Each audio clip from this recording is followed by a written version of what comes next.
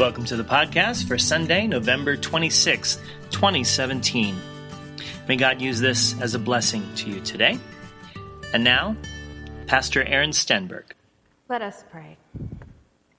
O God, may the words of my mouth and the meditations of all of our hearts be acceptable in your sight, O God, our rock and our Redeemer. Amen. April 29th, 2011 seemed like a day out of a fairy tale, for it was the wedding of Prince William, Duke of Cambridge, and Catherine Middleton. The attention of tens of millions of people from around the world was captured. In the United States, 62 million people watched some part of the coverage on TV. 72 million people tuned in to YouTube to watch some of the live streaming. And over 1 million people lined the streets between Buckingham Palace and Westminster Abbey to catch just a glimpse of the royal couple.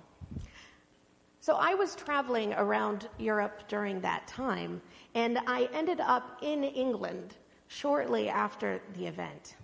And the amount of merchandise and memorabilia that surrounded this royal wedding was just staggering. Stores were filled with magnets and mugs and T-shirts and postcards. And when I returned home, the magazines and the news was all about the details of the royal wedding and the royal family. And now, 6 years later, my news feed is filled up again with up-to-the-minute details about Princess Kate's newest baby bump. Maybe it's the influence of Disney and happily ever afters, but there's this fascination that we seem to have with the British monarchy. Is it the power they wield, the very different lives that they lead, or how foreign a concept it is to us? It's a little bit ironic, for we fought our American Revolution in part to get out from under the rule of a king. We had a desire for self-governance, for greater freedom, freedom of speech, freedom of press, freedom of religion, no longer to be controlled by a monarch or a dictator as the head of our society, but a government by the people and for the people. And yet, like the Israelites of old, we are intrigued by the earthly kings of other nations. And we claim for ourselves a King of Kings and a Lord of Lords. In our Christian calendar, this Sunday is known as Christ the King Sunday. And it's the newest day in our liturgical calendar, and it focuses on celebrating the authority of Christ. And it's the final Sunday in our Christian year. Our new year begins next week on the first Sunday of Advent, a time where we take 4 Sundays to prepare for and to celebrate the coming of Jesus. But today is Christ the King Sunday. It was a day that was added back in 1925, partly to honor the Mexican church at that time. Back in 1925, the world was becoming more secular, just like today. And the government in Mexico was demanding that ultimate allegiance and loyalty was only due them. But the church remained faithful. They held public parades throughout the land. They walked through the streets, even though there was pushback from the government. But they would walk through the streets together, proclaiming Cristo Rey, Christ is King. So each year, on the last Sunday of our Christian year, we raise our voices to come alongside those who have been persecuted for their faith in all times and places, and to proclaim that Christ is our King. Now, it's not a declaration to separate us over and beyond and above other groups. It's not an assertion of force or power over others. but it's a recognition of the kingship and the kingdom that Jesus spoke of that was recorded in the Gospels. In the Gospel of Matthew, this image of the kingdom of God is one of his main images. And it's not a place on earth or in the heavens, but it's a term that points to God's active role and God's authority over all creation. Just as God's love cannot be limited to a particular place or a particular time, the kingdom of God or the kingdom of heaven isn't a place so much as it is an action. It is God's saving action throughout all of history, from creation to eschaton or end times. And as we heard in our passage this morning, we see Jesus' final teachings in Matthew that draws our attention to the end days. He draws our attention from our preoccupation with today to a broader picture, reminding us that Jesus will come again to judge, to reconcile, to make new. And just before our text this morning, we actually have two other parables that help teach us about the end times and focus on the importance of always being ready, always being prepared. We find the parable of the wise and the foolish bridesmaids. Jesus said the kingdom of heaven is like this. There were 10 bridesmaids. 5 of them bought oil for their lamps, and 5 of them did not. And the bridegroom was late. And so they all fell asleep. And at midnight, when he finally arrived, they got up and they trimmed their lamps, and the ones with oil went in the door to the wedding banquet. And the ones without had to go and find more oil. And when they arrived, the door was shut. The lesson being, you do not know the day or the time, but always be ready. The final parable is of the men and their investment capital, sometimes also known as the parable of the talents. And 3 men are given different amounts of money based on their abilities. And 2 of the men use their money in different ways, but when the master returns, they are able to give back more than what he originally entrusted to them. But the third buried his talent in the ground, and when the master returned, only gave back what was initially entrusted to him. It's a parable stressing the importance of responding to what God has given to each and every one of us. We each have tasks in our lives. We each have abilities. We each have different gifts. And there is a warning here for those who bury their gifts out of fear or apathy or just indifference. And so Jesus' teaching then ends with the shepherd king dividing the flock, the judgment of the nations. And found only in Matthew, it's the only scene in the New Testament with any details about the last judgment. When the Son of Man comes in all his glory and all the angels with him, he will sit on the throne of his glory.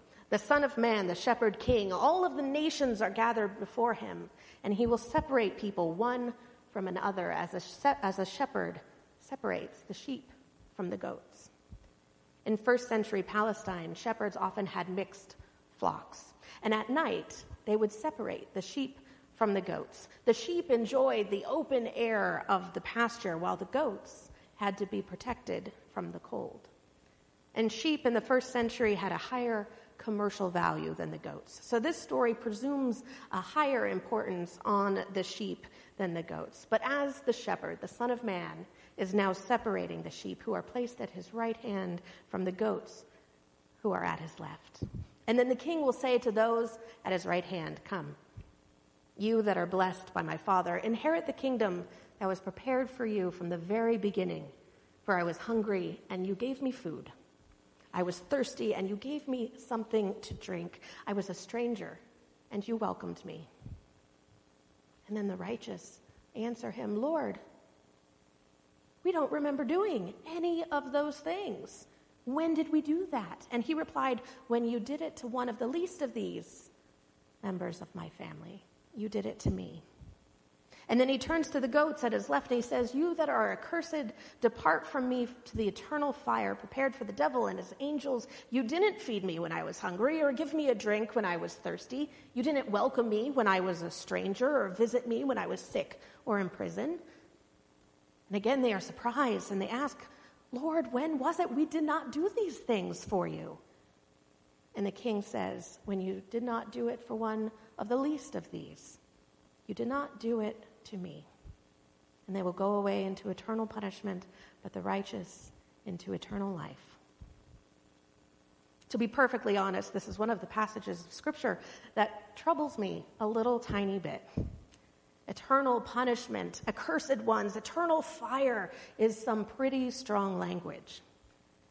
And it's the only passage with details about the final judgment. And so it comes as a bit of a surprise, for it doesn't mention anything about the importance of what we believe. There is no confession of Jesus as Lord, no repentance or forgiveness of sins or grace or any of it. But it is straightforward in its own way. According to this text, what is the criteria for salvation? Did you care for others? That's it. Did you live with compassion? And that makes it all the more challenging. Every day I pass by those on the street who are asking for money or for help, and I realize that I cannot help them all. There is a prison not too far from where I live, and I have not gone there. So my second job out of high school, I worked mall security. It was a fun job. And we were located by a pretty large bus depot. And one night, as I was about to head home, I had the late shift, there was a woman who approached me in this near empty parking lot asking for help for a place to stay for the night. And so I drove her to the nearby city to put her up for the night, something my parents weren't too thrilled about when they heard about it later. But as we approach a relatively inexpensive motel, she tells me, "Oh, I've stayed there before, and it was horrible. I can't stay there again." So I keep driving. After another option, which she also turns down, I finally say to her, "I would love to help you, but it has to be one of these because I can't afford anything else." And so we finally found a place for the night for her.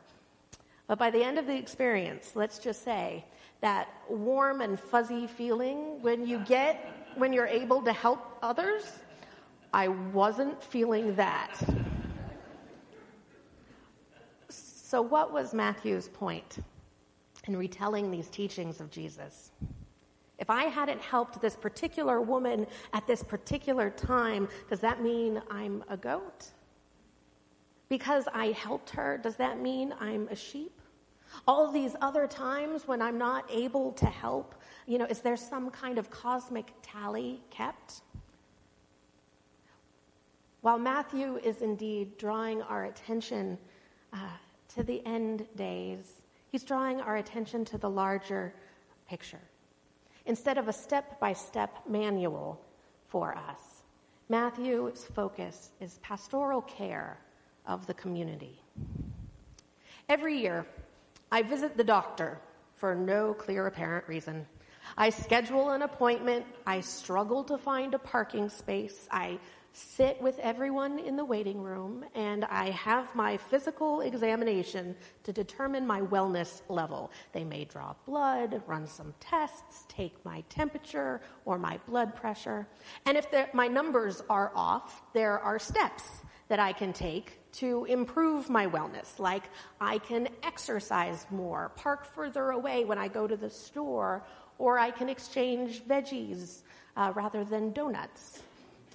It's a practice that can save my life, and insurance companies think it's such a great idea that they cover the cost of these wellness exams.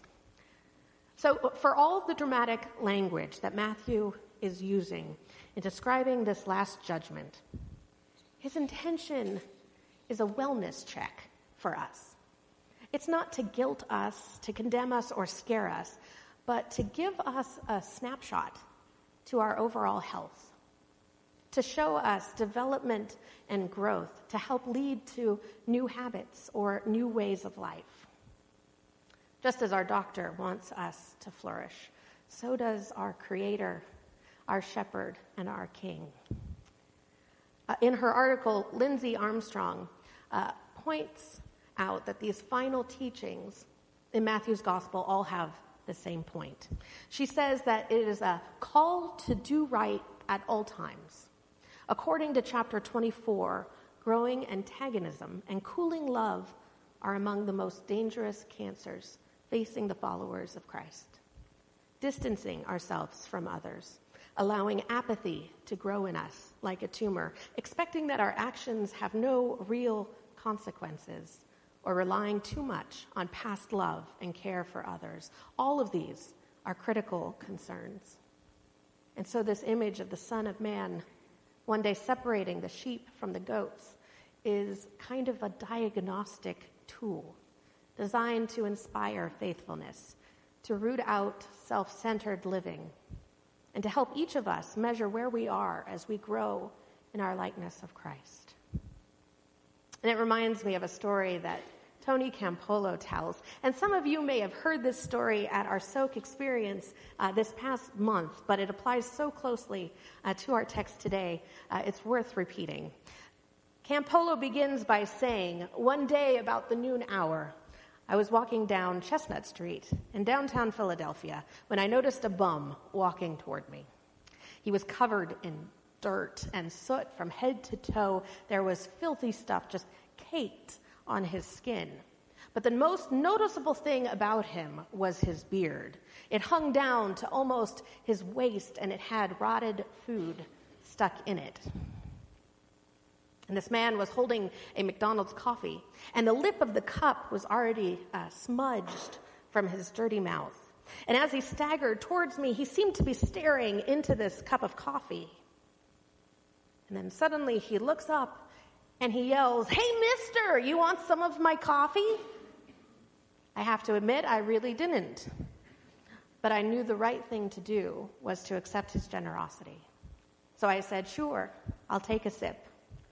And as I hand the cup back to him, I say, "You're pretty generous, are you? Are you giving away some of your coffee? What inspired you to be so generous today?"